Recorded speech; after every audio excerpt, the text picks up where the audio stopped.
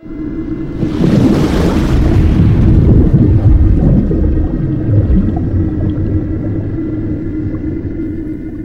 go ahead and open up with prayer tonight. Lord, we just come in Jesus' name through his blood, and I thank you for this time in the Word. I thank you for an open heaven that's here, your glory that's here, Holy Spirit to move in power. I thank you, Lord, even as I'm speaking tonight, that your Holy Spirit move powerfully upon all of us, all those that are going to be listening to this, watching this, whether it's live, whether it's a recording. I thank you, Lord, for this going, the Holy Spirit moving upon all of us to give us good soil of hearts and minds and lives, and that our eyes, anointed eyes and ears to see and hear maybe what we couldn't.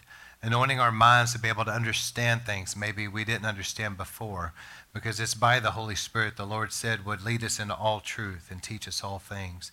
And Lord, I thank you for your word going out as living seeds sown into good soil of people's lives and families, and the water by the Holy Spirit take root, grow, and produce a hundredfold harvest of eternal fruit that remains till Jesus comes. I thank you, Lord, for the winds of your Holy Spirit carrying this out among the nations, and that it will go forth and accomplish that which you sent it forth to do. We submit it unto you, and the Bible says the birds of the air try to steal the seed. So, Lord, we agree together and bind anything of the enemy right now in Jesus' name that would try to hinder this in any way. We commit to be bound and back off right now. And Lord, we thank you for this in Jesus' name, that your Holy Spirit move in power, and this will get where it's supposed to and accomplish what it's supposed to. In Jesus' name we pray. Amen. All right, so as I said earlier in the service, we're recording this for podcasts and videos, so I need to say I've even gotten confused in the numbering of this, because this is actually the 24th sermon, but it's part 16. And the reason for that is because we had to break it down in a smaller increment. So we'd have, for example, part 7B or part 7C, part 7D. And so it's total 24. So that's even confused me and the way that we're doing this. So this is part 16. I guess last week was part 15. But tonight, Lord willing, I plan on finishing this series. And how many would say, Pastor Scott, I did learn some things I did not know in this series? Well, we covered a lot of ground. We've been doing this, I look back out of curiosity, we've been doing this since January of this year, and we're in September. So we've been 9 months, we've been looking at historic revivals. But there's something to this principle. The Bible says to honor your father and mother, that it may go well with you and you might live long upon the earth. I think that there's a principle that if we honor the mothers and fathers of the faith, the mothers and fathers of revival, that there's a principle there that it may go well with us and that we might have longevity. I think it brings a blessing on you as you go back and honor these moves of God, because we're honoring what God did, and we're honoring the people that God used. And so we're also learning from them, and that's what I'm going to look at tonight. There's some things I think that we need to learn. Now, last week I talked about the Shunammite. You guys remember that? And we talked about make room for the move of God. And so as we talked about making room for the move, you remember how the woman made a room for Elisha, that he could stay there with Gehazi. And as he was there, he said, what can be done for you? It was interesting, if you go back and read that story, that she was down the hall, but whenever he was asking what could be done for her, and Gehazi was mentioning that, she came into the doorway. There was some kind of an open door that she stepped into, and then Elisha, so look this way and give me your best here. Then Elisha spoke the word of the Lord to her. So let me say this again. She moved into the doorway. Everybody say open door.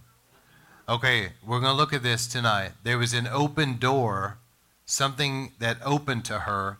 She stepped in, and then the word came to her, which brought forth a miraculous child into her life. But there was some kind of a door that opened. And what a lot of people have to understand is that you can labor and toil. You remember the story where Peter and them, after the Lord had risen, they were laboring out there. They went back to their day jobs, what they had always known. They were out there fishing all night, caught no fish, laboring. Jesus came on the scene, and he said, cast a net on the other side. See, what I'm getting at here is that all of a sudden when the Lord stepped in and he began to speak something, it opened up a miracle. And when they cast their net on the other side and obeyed that word, there was a miraculous harvest. Also, this is interesting. The Apostle Paul A lot of people read Acts chapter 19. They think, well, Paul went into Ephesus. He saw this tremendous revival. It lasted 2 years. I mean, it was a major move of God, healings and miracles, all these people getting saved, and it planted the church in Ephesus, which was like a hub. It was like a revival church, but it was kind of a hub for the other churches. Major move of God, and people focus on that, but what they don't realize is that Paul had went on 3 missionary journeys, and he had already been through Ephesus, and nothing seemed to happen the first time through. This was his second time through Ephesus, and the second time he went through, the Bible says that Paul recognized that he wrote this to the Corinthian church. He said, there is an effectual door that is opened unto me, and many oppose me. Great opposition to the move of God. But he said there was an effectual door. See, that comes from like a word, effectual would be like efficacy, like power. Like there's some kind of a door that opened, but a door of great power, like maybe an open heaven and God coming in there. But Paul started seeing something. But what I'm getting at is that Paul recognized that a door had opened. Something opened for him. And last week we talked about how Elisha had laid on that boy, his eyes on his eyes, hands on his hands, all that. And the first time he laid on him, it didn't seem like the boy was raised. But it did warm him up. But the next time, something happened. The boy was raised. And I really feel like God has always moved real powerful in River of Life. This has been a place God's always moved. But I really believe that God has just been warming us up and he's been preparing us. This whole season before us has just been preparation. He's been sowing into his impartation. He's been teaching us. He's been equipping us. He's been doing a deep work to get us ready. And he's about now to lay on us again. And he's going to say, you've been fishing all night, but now cast your net on the other side. It's going to be like Paul or like that woman, the Shunammite. There's going to be a door that opens. And something will begin to happen that wasn't happening before. It's just something that opens up. The Lord says, I will open a door that no man can shut. There's something that God has to do. You know, we read about these revivals, but there came a point in time where the Lord simply just opened it up and he fell and all this happened. And then we read about it. But it was God that did it. There's no way we could do that. We can pray and we can believe. In River of Life, we have the word of the Lord. God has promised us that he's going to move like that. He's promised us a revival and a harvest. It's coming. But it's up to him about that timing about it. Because Paul went through Ephesus the first time probably thinking, let's see a move of God now. But it wasn't the time. Some things happened. I'm sure people got saved, this, that, and the other. But the second time he came through, that's when all of heaven came down. He stayed for 2 years. It was, as far as we know, the most powerful move of God in his whole ministry. There's a timing. So let me just dive into this tonight. Just some things. I'm closing out this whole series. And so just to recap, we saw that about 125 years or so, from the days of Wesley and Edwards and Whitefield, all the way through those mid to late 1700s, remember? There was and then it went down. It came back up at Cane Ridge with the Second Great Awakening. Kind of went down a little bit, even though we had Charles Finney, but it came back up in the 1857-59, the Third Great Awakening, when we had D.L. Moody.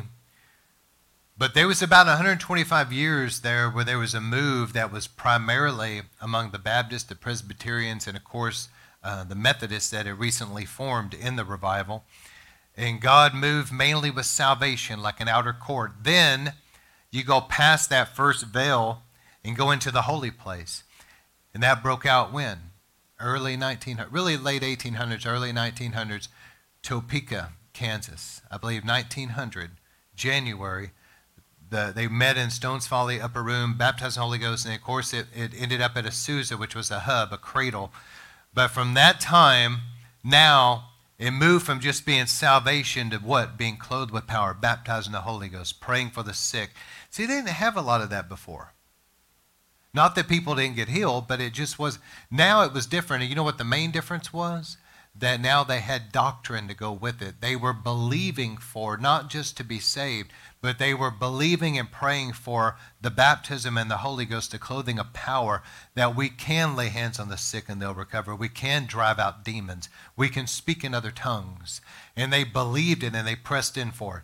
So from 1900 to 20th century, for around maybe 80 years, we had an ebb and a flow of not only salvation now, but power. Remember the revival in the 40s and 50s we looked at? So this carried on into the 80s, and I believe ministries like Kenneth Hagin, Derek Prince, the Argentine Revival, Carlos Anacondia, many of those were kind of a bridge between that move of God, and then as we slipped into the 90s, here's what happened. God began to take us out of just the holy place into what? The Holy of Holies. And the glory of God came in during the 90s revivals that is still here. And just like the other revivals, there's been an ebb and a flow. But it has waned since the 90s, but it's about to have a major upsurge again. And we're going to see the glory flame again in our midst like never before. And the Bible says the end of the age is the harvest. And so we're about to see an incredible harvest of souls, I believe greater than the 90s. And I want you to think about what I just said. Because Reinhard Bonnke saw millions of people get saved in the 90s. Benny Hinn's ministry saw millions of people. There was millions of people all over the world getting saved. There were at least 4 million people that came through Brownsville, and I would say at least 1 million of them got right with God at least. That's conservative. 4 million people went through Toronto. Again, major harvest, but guess what? The best harvest is right in front of us. And we saw a major move of God in the 90s, but we're about to see a much greater move, and it's going to be the fullness of all these revivals. There'll be a great harvest of souls. We're going to be clothed in power to see tremendous healings and miracles, deliverances, the gifts at work, and the glory of God in our midst. And it's going to be so intense that it's going to prepare us to be a bride ready to meet the Lord in the air. And that's what this last great move is about. It's going to culminate at the coming of the Lord. That's what it's about, okay? So we've looked at all these. They've been really interesting. I love reading about them. But as I close out, I want to look at several different things tonight. But the first one is Laodicea. Without belaboring the point, we've studied the book of Revelation. So you guys know that the 7 churches go down from Ephesus was the early church, and then all the way down, till Laodicea is the last day church. So it's different periods of history, okay? Thyatira speaks of like the Dark Ages and the rise of Roman Catholicism, etc. But then as we move into Laodicea, unfortunately, that's the last day church. Well, keep that in mind, that you and I are living in the age of Laodicea, if you will. And you know this. I can't go back and teach on it right now, but you know this. Down through the history, this is where we're at. And this is what Jesus said. Did you know that we always think that there's just 4 epistles, if you will? But did you know that there's actually 7 little letters that Jesus Christ himself penned to the church? Have you ever thought about that? We all think about Paul's epistles. Did you know that these were actually epistles to us from Jesus Christ himself? Think about that. So this was an epistle, if you will, from Jesus Christ himself to us in the last day church. This is what he said. To the angel of the church of Laodicea write this, the Amen, the faithful and true witness, the beginning of the creation of God. I think it's interesting that everything to each epistle is unique to that. It says here, the faithful and true. I think that there's something important revealed here, that in these last days, God is going to expect us that even through great darkness, that we're going to remain faithful to him and that we're going to have a love for the truth. Did everybody catch that? Because the Thessalonians warns us that those that don't love the truth would be given over to a delusion to believe a lie. So we're going to have to be faithful and love truth. And it says this, I know your works, but this is the rebuke of the Lord. You are neither cold nor hot. I wish you were hot or cold. So then because you are lukewarm, neither cold nor hot, I will spit you out of my mouth. And that means, spit there means to vomit, implying that it makes him nauseous. So it's interesting here that lukewarmness makes the Lord nauseous. For you say, here's the problem. You say, everybody say the church says. Now let me just point out here that we don't need to just judge ourselves by others. Like we look at other churches and we look at other Christians and we say, well, I'm doing good in comparison with them. We need to look to Jesus and we say, Lord, that you would show me how do you see my life. Help me to be conformed to your image. And that's a whole different realm. So look what it says here. You say about yourself, I'm rich. I have stored up goods. I need nothing. Doesn't that sound like the church today? A lot of big mega ministries, etc. Rich, stored up goods. We don't need anything. We're good. This is a warning for all of us. I'm speaking to River of Life just as much as anybody else here. Yet, Jesus said, you do not realize. And Jesus is saying, from my perspective, the way I see you is that you're wretched, miserable, poor, blind, and naked. I counsel you to buy from me gold refined in the fire. What is gold refined in the fire? That God puts us through trials, and maybe also the baptism in the Holy Ghost, the baptism of fire in our lives. But there's testings and trials that God allows that purify us like gold in the fire. And then he says, that you may be rich. So it's gold refined in the fire that produces the richness. And he says, white garments, that you may be dressed, that the shame of your nakedness may not appear. In other words, that you'll be covered with white garments. See, the Lord's coming for a bride without spot or blemish. And so he says here that you're wretched, naked, poor, and blind. But there's something here where God is saying, let me give you gold refined in the fire, and pure garments that will clothe you, and that there won't be any impurities, that you'll be without spot or blemish, ready to meet the Lord in the air. Gold refined in the fire, pure garments, that you may be dressed and the shame of your nakedness may not appear. And it says, anoint your eyes with eye salve, that you may see.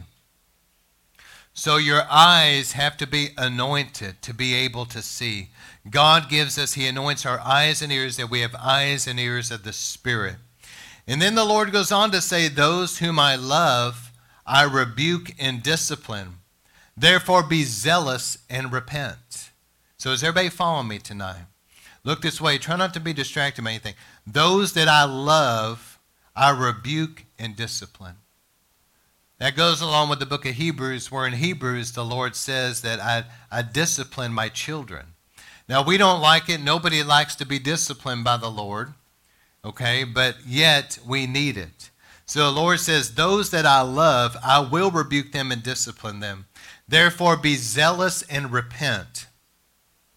And then this is what I was getting to earlier. Listen, he says, verse 20, I stand at the door and I knock.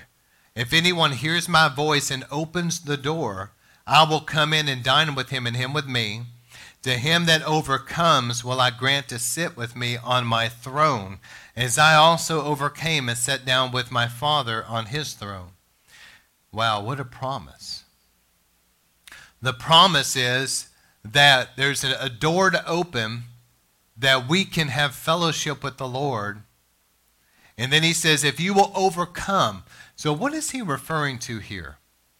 I believe what the Lord is saying, if I could paraphrase this, is that okay just to kind of paraphrase this? In my opinion, it's the way I see it. I believe the Lord is saying this. Laodicean church, you're going to be living in the last days where perilous times are going to be upon the earth. There's going to be gross darkness. There's going to be a lot of lukewarmness.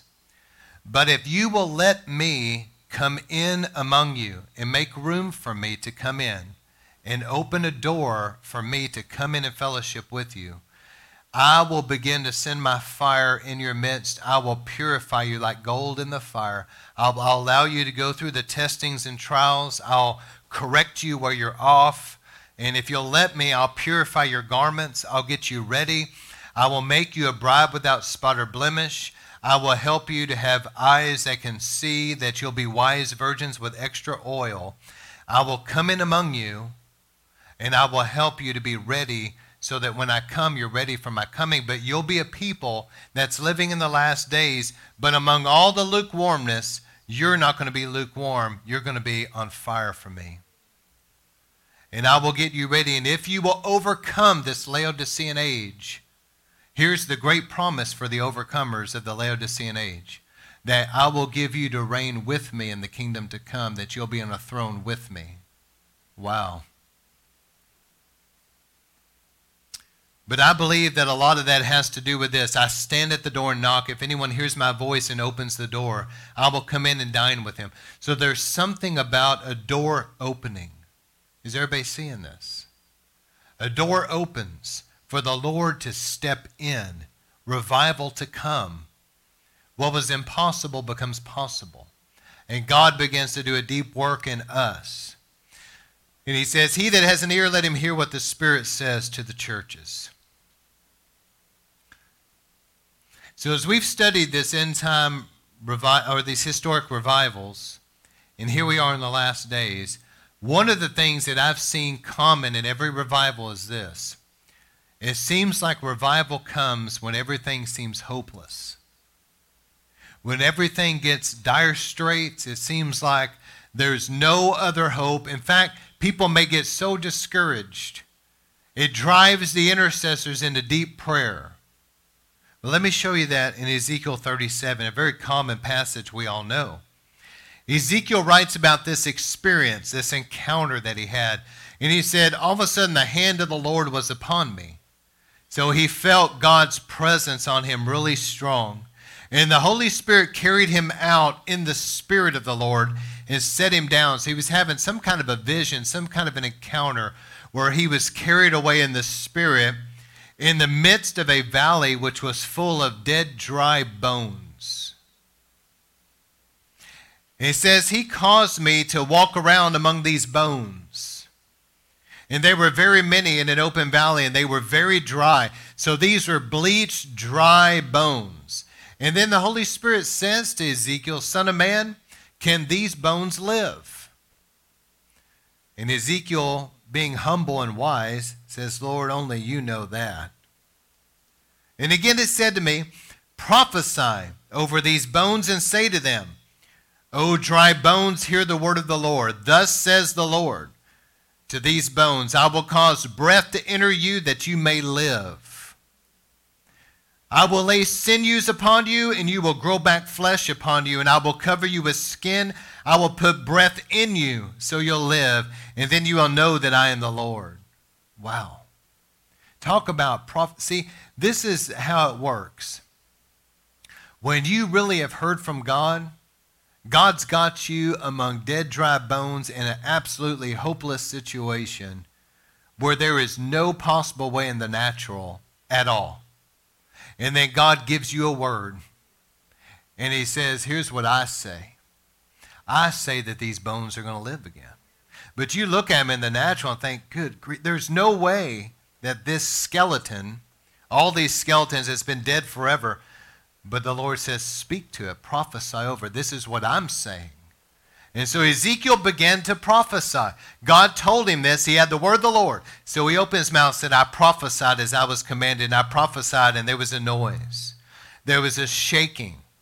All of a sudden, bones began to come together, bone to bone. When I looked, the sinews and the flesh began to grow upon them. That was like the joints, the ligaments. Muscle began to appear. And then he says, and then skin began to cover them. But yet, they were laying there like a corpse. So this first time was almost like when Elisha laid on the boy the first time. Warmed them up, but they still weren't resurrected yet. And so then the Lord said to him, now, you've got a bunch of corpses here. They've got skin on them, but there's no breath in them. So now I want you to prophesy again. And I want you to prophesy to the wind. Prophesy, son of man, and say to the wind, thus says the Lord, come from the four winds, O breath, Breathe upon these slain that they may live. So I prophesied as he commanded me, and breath came into them, and they lived, and they stood up on their feet. Look at this, an exceeding great army.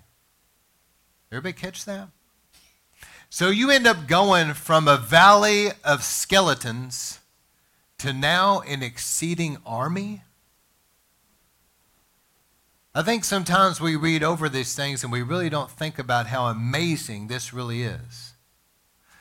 God is saying to us, River of Life, you may look out at the landscape of things right now and all you see is dead bones, but the Lord says, I see a major revival, and I see a harvest of souls, and I see life coming in to the dead.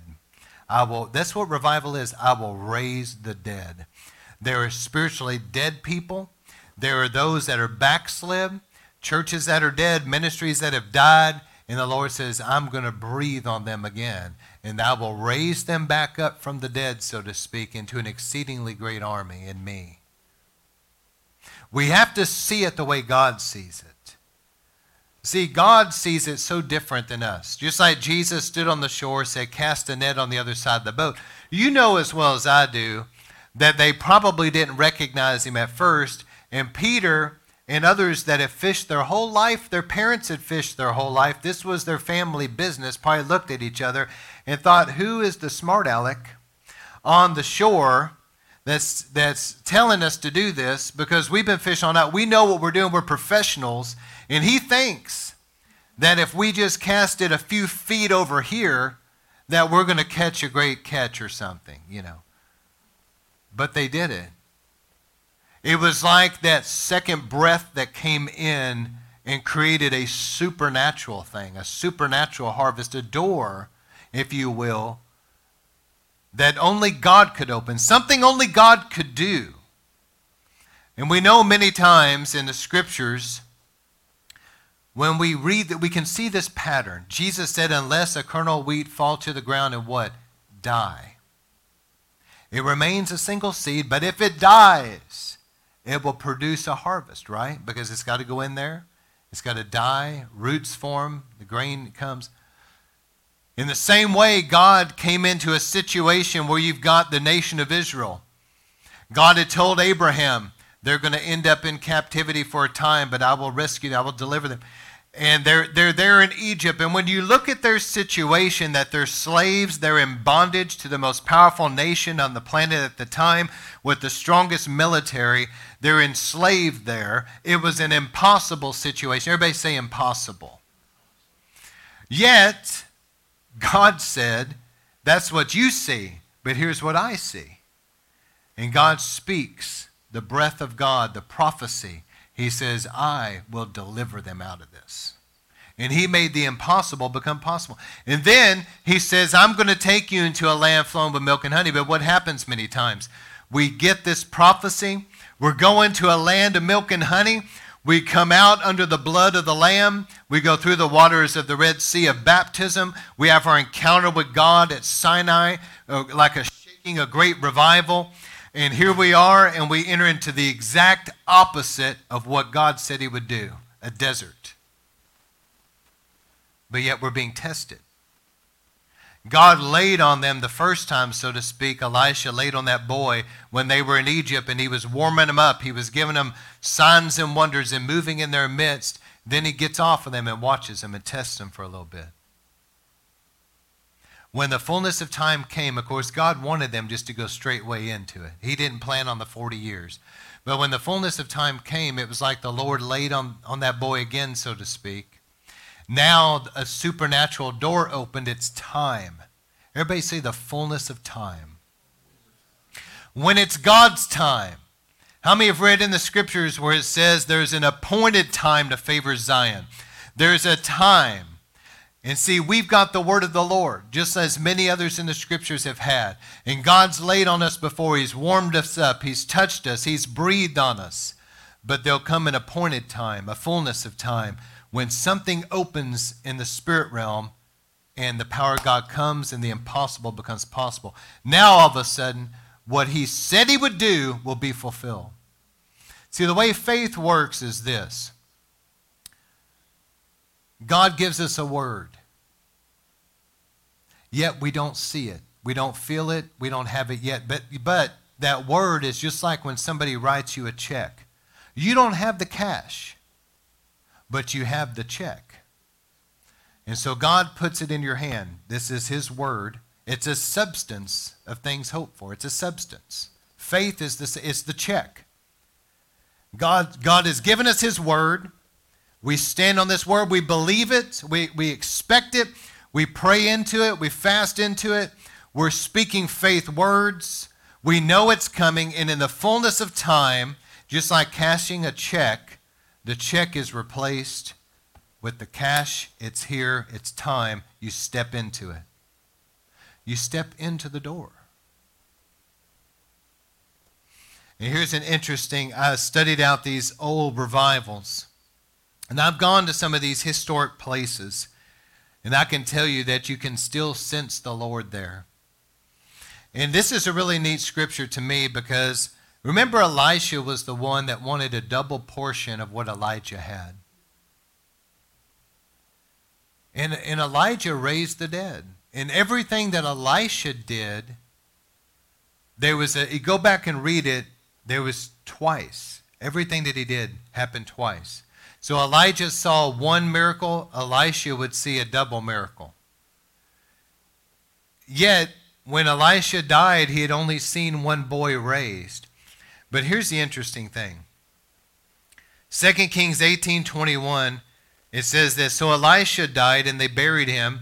Now Moabite raiders would enter the land in the spring, and they were burying a man. They saw raiders, so they threw the man quickly.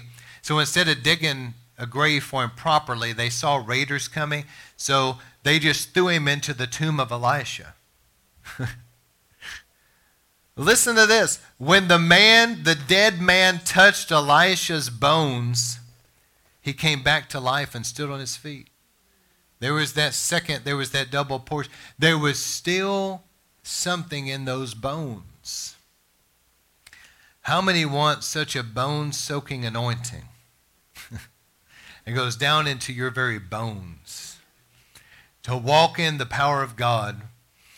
And see, these old revivals that have happened in times past, I've physically gone to some of these geographic locations and I've stood there with my feet. And just like Elisha's bones, you can still sense something there, like life from the dead. You can still sense a revival anointing, a revival atmosphere there. And so my question is this. We've read about these historic revivals, but yet we look at things today in the church, in the world. We're in September of 2022. We look at it, we see gross darkness, we see all these end-time prophecies coming to pass, we see a lot of deception. And you know what you're looking at? You're looking at dead bones, a valley of dead, dry bones. You look at it and you can get discouraged. Yet the Lord says, I will breathe again, and I will raise the dead, and I will bring these bones together, and I will give you a supernatural harvest. I will save people that others thought would never be saved. And I will turn them into a great army for me, that they will in turn win many souls. God steps into these impossible situations. Why does he do it? I wondered about this for a really long time. And I think maybe I've got a little bit of understanding, maybe. I had wondered why in the scriptures that it seems like God waits until there's a desperate cry. I've wondered about it. Even before Jesus actually comes to the nation of Israel on the Mount of Olives, it gets to the point to where they're going to be annihilated. The nations of the earth come and there's this desperate cry. And God seems to always wait until that desperate cry before. And as I was looking through the story about Babylon, and I saw how Israel, Judah, Benjamin, the southern tribes had backslid. They got so far from God. They had all this stuff in the temple. They were burning incense on every rooftop. Every abomination that you could imagine, everything God said don't do, they were doing. And Jeremiah, the weeping prophet, would just weep over this, calling them to repentance. They abuse him. And I wondered, I was like, but God showed me something. See, if God would have tried to come in and fix this by bringing a move of God into that, you know as well as I do that there would have been some kind of an unholy mixture, some kind of a weirdness, where they had the things of God, but yet they also still had the pagan. But see, let me give you this example.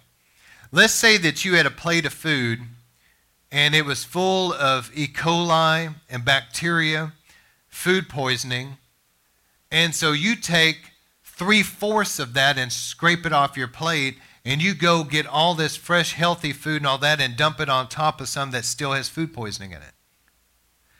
You eat that plate, what's still going to happen? It's a mixture. And there's a scripture in there, it might be in the book of Jeremiah, I don't remember, but the Lord talked about he's going to wipe the plate completely clean. Sometimes we wonder, why is it that God is waiting?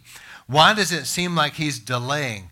Maybe because just like the plate, sometimes he's got to let things get all the way down to a really low point where he's wiped the plate completely clean, and now he's going to send an altogether new move on a different foundation that's of him. Does that make sense? Instead of trying to move into something that's messed up and there being a mixture, he's going to let that kind of be cleared out, and now he's going to step into something brand new from the Lord that's powerful in him. Hopefully that makes sense. But God always steps into these impossible situations. So let me give you a few things I wanted to touch on, and then I'm going to close out. As I was looking through this, I've noticed that every time God has sent a revival, man has always ended up messing it up. Is anybody surprised by that? It's kind of like the people laugh at it, but it's true. It's kind of like when I start talking about, you know that the Antichrist is going to be a politician, right? Does that really surprise anybody? No. In the same way, it shouldn't surprise us that every time God has done something, it began in the spirit. Man came in and messed it up. So how did man mess it up? By trying to control it, turn it into a man-made denomination, appoint man-made leaders that God didn't appoint, make it more about just educating people rather than the power of God still working in our midst. And it becomes just a religious thing. So as God pours out his Spirit in River of Life, we're going to have to resist the temptations that have, people before us have succumbed to. We're going to have to resist the temptations to try to control things or make it into something man-made or use it in that way. Let's keep our hands off of it and just let God do what he wants to do. It's just like a surfer riding the wave. You're not really telling the wave what to do. You're just cooperating with the wave. You're just riding what it's doing. Let God do what he wants to do. Now, one of the things that happened is God poured out his Spirit in the first Great Awakening. Edwards and then Wesley and John and Charles Wesley came here. Whitefield was preaching. John Wesley and his brother began to see all these people getting saved, so they formed the Methodist movement. The Methodists got the name because of methodology. And John Wesley was very meticulous. He's a very disciplined person. Do this, do that, be diligent, be faithful, be hardworking. There was a method to everything. And John Wesley had such a brilliant mind. Much of our systematic theology we have today goes back to a lot of what he taught. But in that, the Methodists seemed to do really good. I mean, they followed the Lord after the first Great Awakening. They formed circuit riders that went out on horseback and won many to the Lord. And then there was the second Great Awakening, and the Methodists were right in the middle of it. And God really touched them, and it started what we know as camp meetings throughout the nation, as churches gathered together, much like what we're about to do. Then it waned a little bit more, and then it came back up again in the days of Jeremiah Lempier, Fuller Street, upstate New York, the prayer meetings, the great revival of 1857 through 59.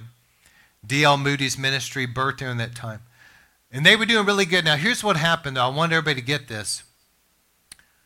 The Methodists, though, began to become more of a denomination by this time. And there were some that really had a hunger and a passion for holiness. And so they began to kind of split off of the mainstream Methodist church in pursuit of holiness. Now, granted, some of this was probably legalistic, but their heart was in the right place to be holy. I mean, knows God does love holiness. I'm not talking about legalism, but I am talking about holiness. People should see our lives and see something radically different. Now, it was among the holiness movement that carried over into the late 1800s, early 1900s. It was among that group of people, the holiness people, that the Holy Spirit fell. See, William Seymour was of the holiness movement. And Azusa Street, it was the perfect marriage between Pentecost and holiness coming together.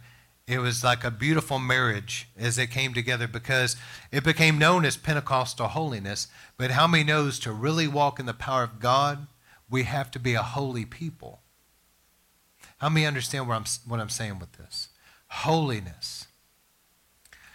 Now, I know that looking back on it, some of that was legalistic, and I know some of it actually was even problematic. But yet, it was something that was of God. But here's the interesting thing. Even among the group of holiness, some of them did not accept Pentecost and rejected Pentecost. Isn't that interesting?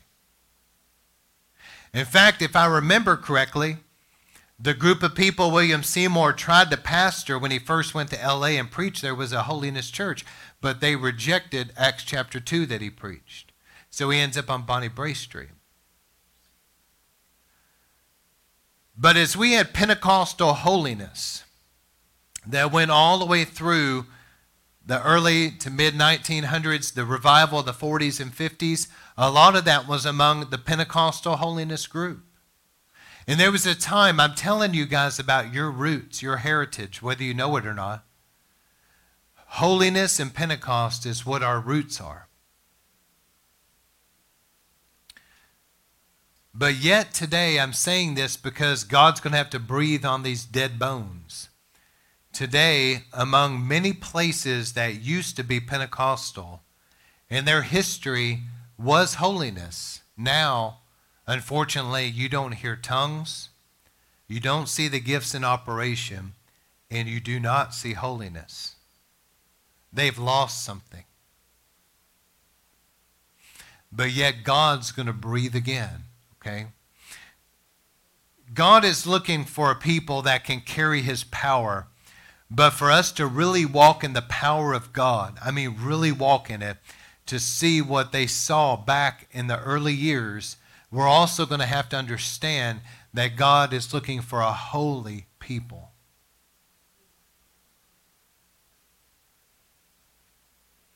And I know that people know this, but holiness does affect our lifestyle. What company do we keep?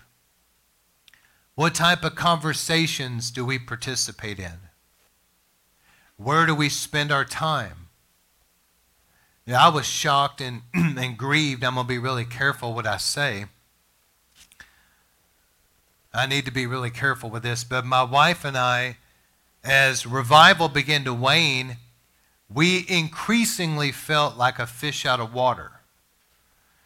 We were trying to connect with the right people, but yet, my wife will remember some of this, as revival began to wane here in this region that we live, we tried to connect to a particular denomination, hoping that maybe we could form some kind of an alliance. And I grew up around in this denomination, but yet, she'll tell you, anything to do with holiness, Pentecost, revival, the power of God, I couldn't believe it.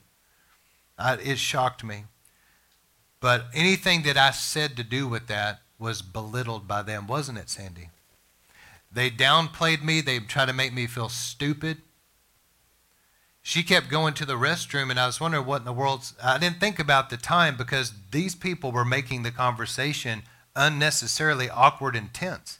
And I'm having to be drilled And they wanted me to, I'm trying to be careful how I say everything, but they wanted me to be like a seeker-sensitive type of pastor. Basically, remember, they would tell me to go coach a soccer team and just get all these people to come. And they wanted me to do what a lot of these seeker-sensitive churches do. And I said, okay, here's the thing. What about the power of God? And they kept downplaying everything I said. And she kept going to the restroom. I didn't know what she was doing. But later on, when we got in the car, she looked at me, and they had given us such a hard time about anything to do with holiness, revival, Pentecost, tongues, anything like that. She looked at me and was kind of crying, and she said, man, I don't want anything to do with those people. And I said, well, I don't either. And so we were like a fish out of water. What do we do? Who do we connect with? And I remember that there was finally a group. I thought, well, some of these have roots back at different 90s revivals. And I'm trying to be really careful what I say. These were leaders, but the worldliness, the language, the things that was used, the ungodliness was shocking. We just looked at each other and left, and we were kind of like the same thing again. She's looking at me, and we're like, we don't want to associate with this. If I told you what was said and the conversations and what you would not believe what was actually said in these conversations. But for the sake of keeping this pulpit holy, I'm not going to repeat it. And so I couldn't believe it. I couldn't believe the openness to alcohol, profanity, and worldliness. And we just felt like a fish out of water. And I finally went to a particular leader at some point, trying to talk about my plight, my situation. But it for some reason didn't resonate. It was just kind of a waste of this person's time, I guess. But I began to really cry out to God. I said, Lord, I don't know what to do. I don't know who to connect with anymore. Please help me. And I believe the Lord heard that because I was very sincere about it. And that's when God began to bring. Now we have people that we're connected with that are precious like faith. But isn't it sad that God had to kind of go pretty far distance to connect me with those type of people and bring us together with them? That's sad. But God began to connect us with people of precious like faith.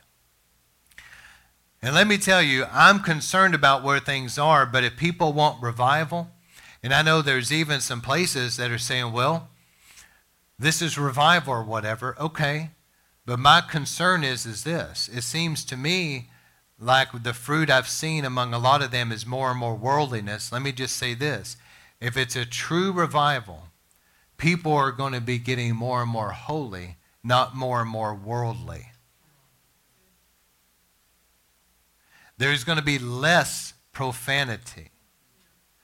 People are going to be dumping the alcohol down the drain, not buying it and filling up their refrigerator with it. You understand? So I just been totally shocked. So this is the Laodicean age. There's some kind of a strange deception in this age. And so as we've stayed the course, God has allowed us to finally connect with the right people. But I thought about, as I went down to Cane Ridge, for example, and I studied out that revival, I thought about the fact that the Cane Ridge revival was a Presbyterian church. Did everybody just hear what I said? Barton Stone, James McGreedy were Presbyterian ministers. And the other churches that joined with them were Baptist. And of course, the newly formed Methodist, which was basically spirit-filled, if you will. Not saying all of them spoke in tongues. That doctrine wasn't there yet, but they were on fire. But Cane Ridge happened among the Presbyterian and the Baptist. And when I was out there, I couldn't help but think, and I say this in love to the Presbyterians and the Baptist, but I couldn't help but think, like out in the field there at Cane Ridge, like a menorah or like a torch that was lit that God gave them that they have walked away from on their own accord. And even in many of these places today, the very revival that was in their history would be maligned today by them. Rejected. Don't want it. Isn't that sad? How does it get to this place? I'm not trying to be negative. I'm just trying to show you that even with the Pentecostal holiness, things have been forsaken. But here's the good news. God is a God of restoration. Can these dry bones live again, River of Life? Can they? Can God raise the dead? Can he move again? Of course he can. And I believe God is about to breathe on us again, just like Elisha. We look at these dead, dry bones. But let me tell you, God says, I see an army that's going to come up out of this. It's just like in the days of Amos. Remember, he said there would be a famine, but not a famine of bread and water, but a famine of what? The word of the Lord. Many have thought, well, maybe that's in the last days, Bibles wouldn't be printed or whatever. Well, that could be the case. But it's not just that. It's a famine of the actual preaching. What is God saying to us? There came a point in time after the 90s revivals that man tried to come in and use it. See, I've wondered about this too. You remember last week I talked about from the boomer generation, then my generation, Generation X, to the millennial generation, something was lost. You know what I think? Somebody made me give an opinion. He said, Pastor Scott, I want you to tell me, what do you think? What's your opinion? I could be wrong, but this is just my opinion. I think after the 90s revivals, I think that the movement that is coined as seeker-sensitive type movement, I think that that's what made it happen, because we were preaching the whole counsel of God, preaching with fire, preaching holiness. People were tearing at the altars to be baptized in the Holy Ghost, and there was the laying on of hands. There was the Word of God being preached and the power of the Holy Ghost. And they said that we're going to stop preaching like that, and now we're going to do motivational speeches. We're going to stop letting the Holy Spirit move in power and put that in a back room somewhere, which of course is going to disappear, and now it's going to be about programs and entertainment. Hello? Look at the fruit of it. From the 90s revivals, you have this gap there where something was lost. And now the generation that didn't have it, think about it. What has God given us as his church? He's given us his word and his spirit. If you're going to do away with the word and just preach watered down messages to make people feel good, and you're going to get rid of the Holy Spirit and just entertain people, this is what happens. You get a bunch of people that really don't know the Lord. It's like the book of Judges. There was a generation that came up that did not know the Lord, and everybody did what was right in their own eyes. Would anybody argue with me that that's exactly what we're looking at? I think that's what happened. So here we are in this situation. God is about to step into this. Just like Ezekiel. Here we are walking among the dry bones, and we're looking at dead, dry places, and we're thinking, man, can these bones ever live again? And God's about to breathe on them again. But it's going to be him. And let me give a couple more things before I close out. Be careful. One of the things that stuck out to me as I studied these revivals was, be careful with controlling people, male or female. Be careful with controlling people. These Jezebel people, think about Evan Roberts. How many remember that? Mighty man of God, but ended up what? Being neutralized by Jezebel's spirit for the rest of his life, unfortunately. And I think about William Seymour. When I was there at Bonnie Bray Street, and I spent time at Sister Soul, and she was the lady that talked to my wife and I about all the history of it, the inside knowledge and all that. And she was saying William Seymour basically died of a broken heart. And she said he was rejected because of the segregation laws of that time. So he was rejected because he was black, number one. Then he went through a second rejection because he was Pentecostal in a time that people did not accept it at all. Not that they accept it that much today, but they really didn't accept it then.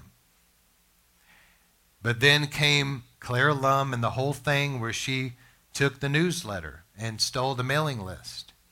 But see, here's the thing I want to warn you about. This may be more for leaders than it is necessarily for everybody here. But leadership really has to prayerfully be careful who you entrust important things to. Because some people seem so sweet and wonderful till you give them about that much power. That much power. And they can't help but abuse it. And it's a Jekyll and a Hyde thing. They go crazy. And I think about this lady, God bless her, I'm sure she's in heaven and she's repented and we're all going to meet her and we all love her. But she was really used of the devil. Let this be a warning because she was the one. And her official stance was this. William Seymour was going to marry Jenny Moore. And this lady, Claire Lum, was like, well, here we are in the latter rain revival, night and day Holy Ghost revival. This is no time for you to be getting married. Well, number one, who do you think you are to be telling a man of God if he's going to get married or not? Talk about controlling. Hello? A Jezebel spirit. And some have speculated, I know she was white, he was black. There was no way that that could possibly be the case at the time for sure. But yet there may have been that, his affections was on somebody else and she was jealous. I'm sure that there was probably something to that. But a lot of times these controlling people are very possessive of you and your time. And when you do something they don't want you to do, they'll turn on you. So she takes the whole newsletter and leaves. And if I remember the story correctly, she went from LA up north into the Oregon area. John G. Lake had a real powerful ministry there, remember? The healing rooms and all of that. There was a move of God there. She went there with it. But because she took that mailing list, there's no more newsletters sent out. People thought the revival was over, and they quit coming, and it killed the move of God. And Sister Soul told us, said, that was the third great wound to William Seymour. It broke his heart, and he felt rejected through that whole thing. And she said eventually he died, and they felt he died of a broken heart because of all that. And I would add to that, and maybe it was because of the Jim Crow laws, but William Seymour lived for many years after that revival, yet when he would go places where there was a gathering of people, they never acknowledged him in the congregation. See, right now, today, of course, it's 2022. If William Seymour was sitting out here, I would say, would you stand, brother? I want to honor you for how God used you. I let him have the pulpit. But they didn't even recognize him. They didn't ask him to sit on the platform. And he ended up just dying of a broken heart. I know his wife tried to keep things going. Sandy and I, you may remember this, but we met a precious couple years ago. It wasn't long after we got married, but they came to this area, and he was one of the oldest living men alive at that time. I don't know if any of you guys were even around back then. Do you remember this, Brianna? He's that black guy and his daughter that was there. Anyway, they had the power of attorney of the Azusa Street revival. And I believe he was a child or something during that time. There was a story behind it. And they were there talking about Pentecost, and this precious man of God could still get around. He was like 100, and he was something like 106. He could still get around and preach, could still read the Bible. I mean, it was just amazing to me. And he prayed with us. It was really powerful. It was special. But anyway, just be careful with who you entrust with important things. Take time to get to know people and pray about it. I just had a dear pastor friend of mine that I'm very close to. I love him deeply. We have a strong relationship that goes back many years. And he's quite a bit older than me, and he's always been kind of a spiritual father. And I just recently met with him maybe a month ago. And this is the type of stuff, okay, I'm sharing this with you guys, and you have no idea who I'm talking about, okay? So I'll be really careful what I say. But he was sharing with me, and normally I go there to really receive. But as we were talking, I felt like God had sent me there to minister to him. And he had a broken heart. He had just been through a major betrayal in the church. And somebody that, he poured his life into him and loved him had got up, I don't want to get into it, but betrayed him, got up in the middle of a service, yelling and screaming about nothing, took a bunch of people out of the church, left the church. And he said this, he said there was a row of younger people that had just gotten saved, and all of them followed those people out. And he said, you know what? Somebody's going to give an account for that.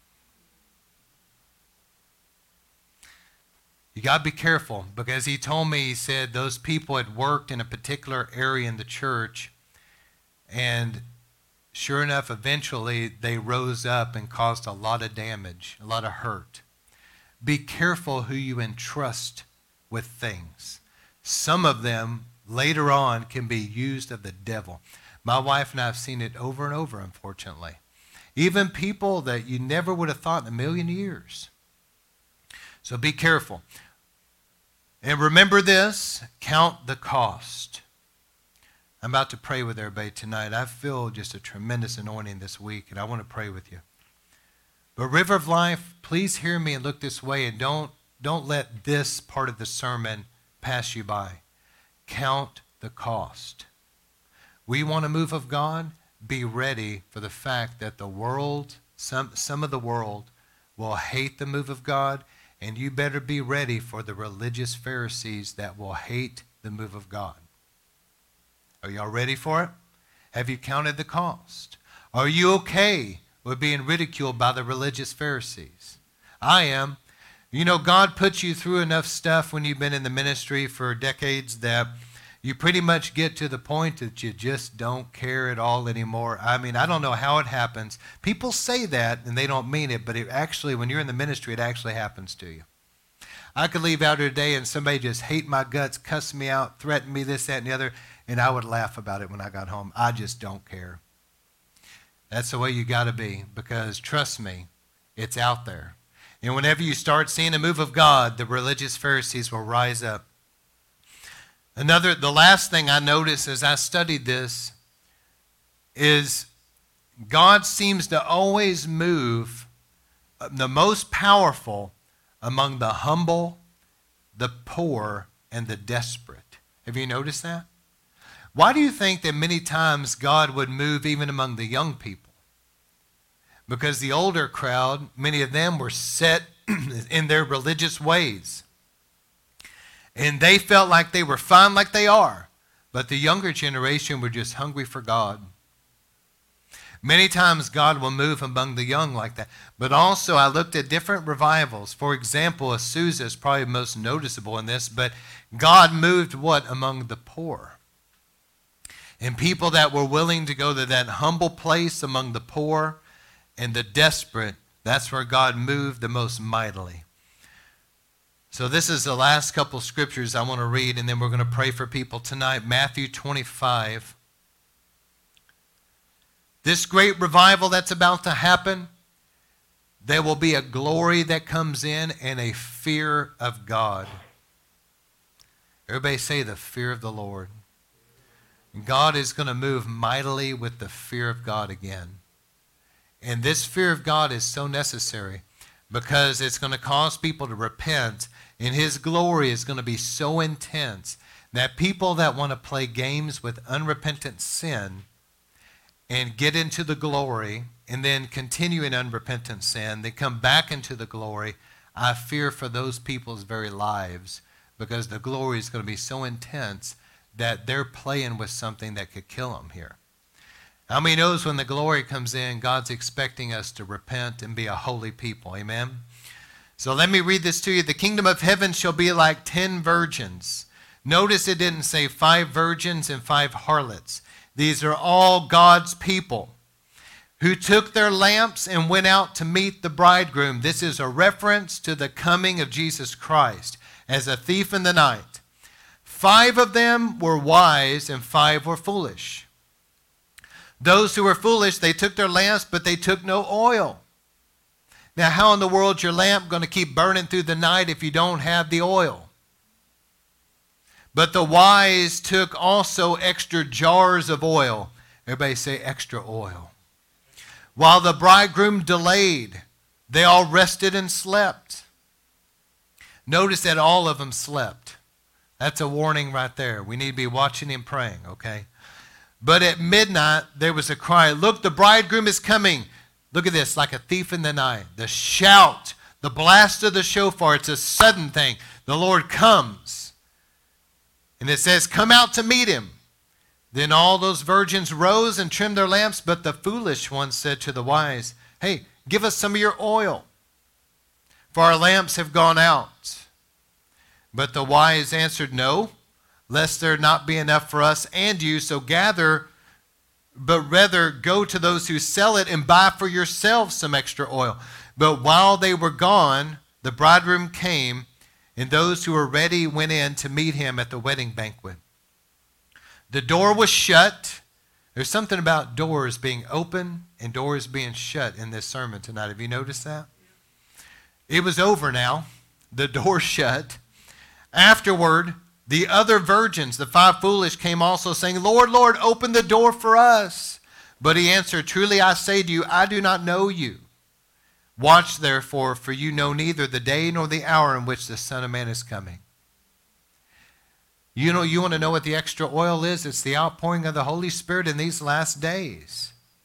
And I'll tell you what's concerning to me. God is pouring out his Spirit, and there's places where there's extra oil being poured out, and the 5 wise virgins are going to those places, getting filled with extra oil, and the 5 foolish ones are over there going, I wonder if that's really God or the devil.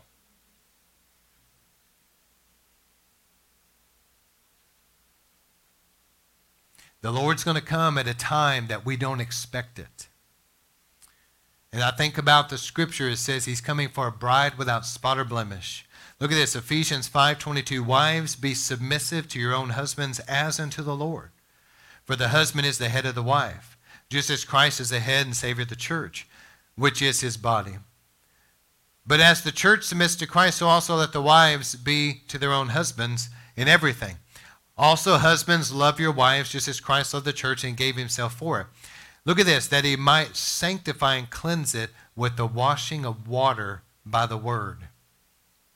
That's part of what was missing from that boomer generation to the millennial, was the type of preaching that washes people with the water of the word. The type of preaching that convicts sin and has people come down to an altar and repent of their sin, and they're washed. Does everybody hear what I'm saying?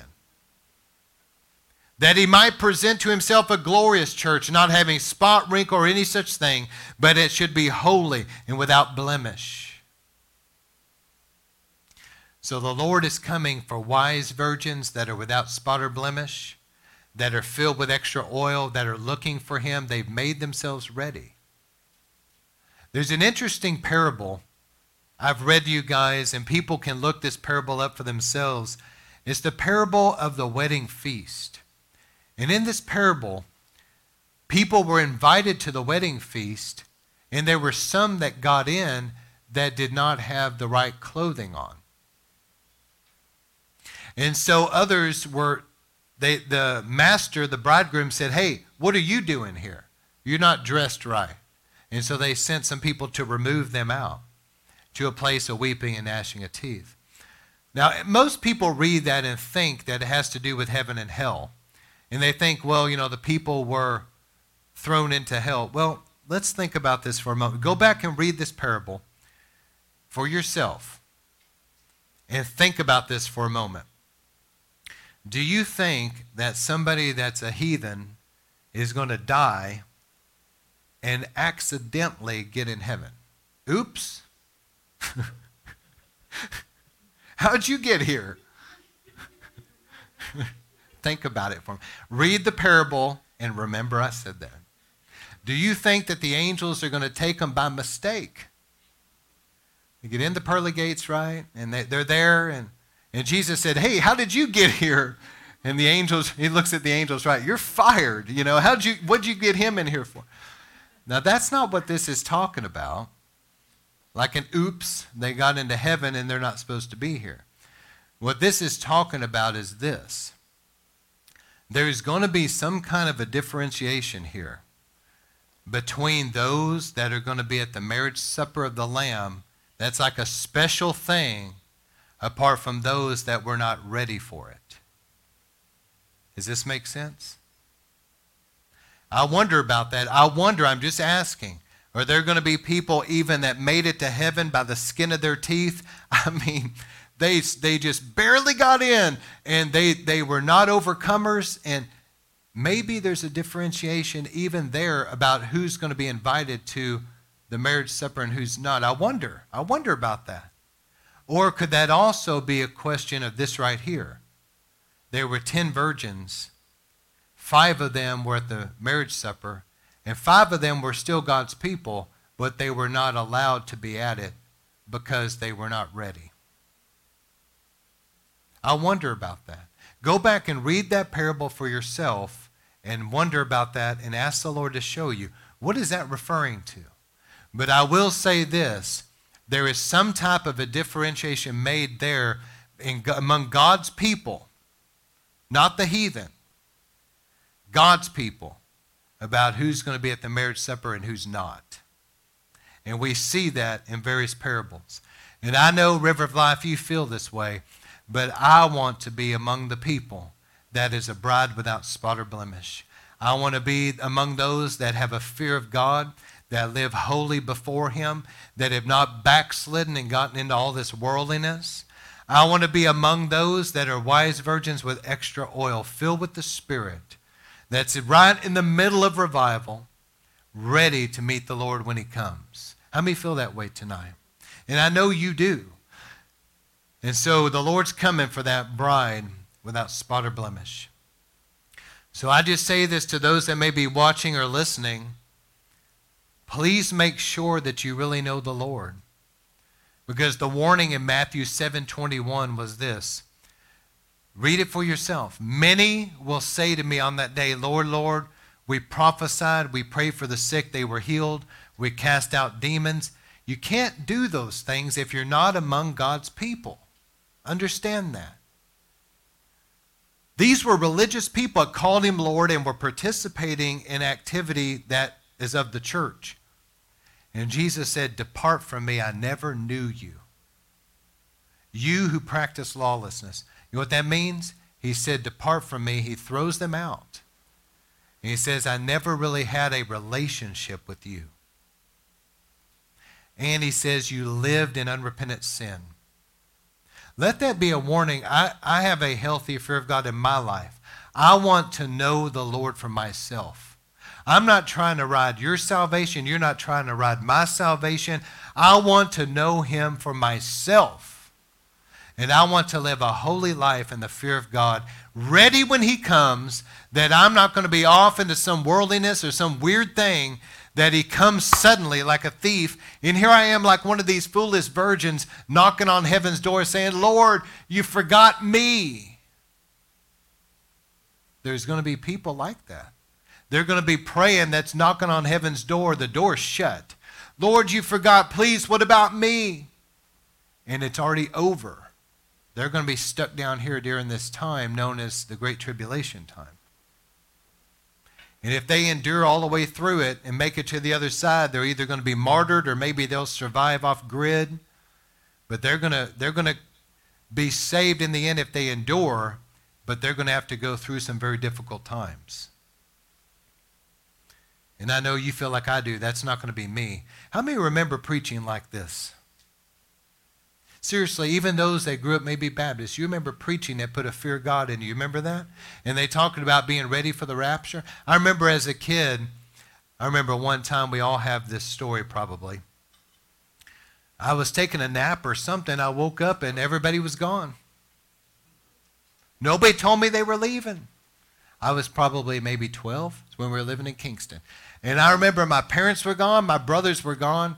And I don't know what I was thinking, that they would make the rapture before me or anything, But anyway, everybody was gone. I mean, I come out I come out, man, and I thought I done missed the rapture. I thought, dear God, and I was scared half to death. I thought, man, the mark of the beast is coming, right? The Antichrist is coming. But, there was a time that there was a healthy fear of God in the church that people thought about that. I had enough sense about me. I got away from God later on, my high school years really bad. Thank God for praying parents. I ended up coming back to the Lord, thank God. But I was far from God. But even though I was away from God, and if I would have died, I probably would have split hell wide open. I was living in sin.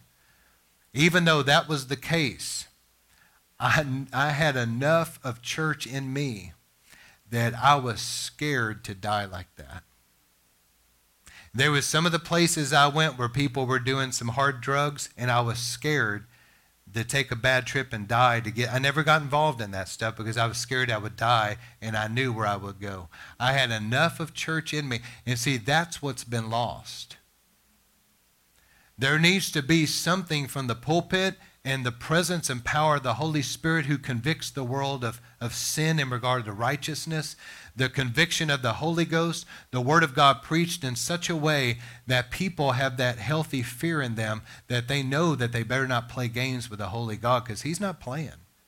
He's not going to play people's little games. They're little hypocrite games where they want to, have Him and go to heaven but live like they want. He's not going to play that. Those people aren't going to make heaven. So, Lord, as we close this out tonight, I thank you for your word. Let this be sealed in our hearts. Help us, Lord, to be a bride without spot or blemish, wise virgins with extra oil. And, Lord, I pray in these latter days, we know, Lord, that you're about to open up revival. Lord, we ask you, breathe on these dead bones again, Lord. Let there be an army emerge out of this death and dryness that we see, Lord. Let there be a mighty move of God that saves to the uttermost, that produces tremendous healings and miracles, that sets people free from what the devil's had in their life, Lord, that baptizes in the Holy Ghost and with fire. And, Lord, raises up people that will be an army of warriors for you that will win many souls for the kingdom of God and operate in the power of God. Lord, raise up an army of intercessors and warriors and evangelists, those, Lord, that are going to be used in an awesome way in this revival. Let it come. I feel it. I feel it all the way down to my bones. I know, Lord, that you're about to move. You've laid upon us once, but you're about to lay on us again. There's about to be a door that opens. The net's going to be cast on the other side at the fullness of time. It's about to happen. And, Lord, we thank you for it. In Jesus' name we pray. Amen.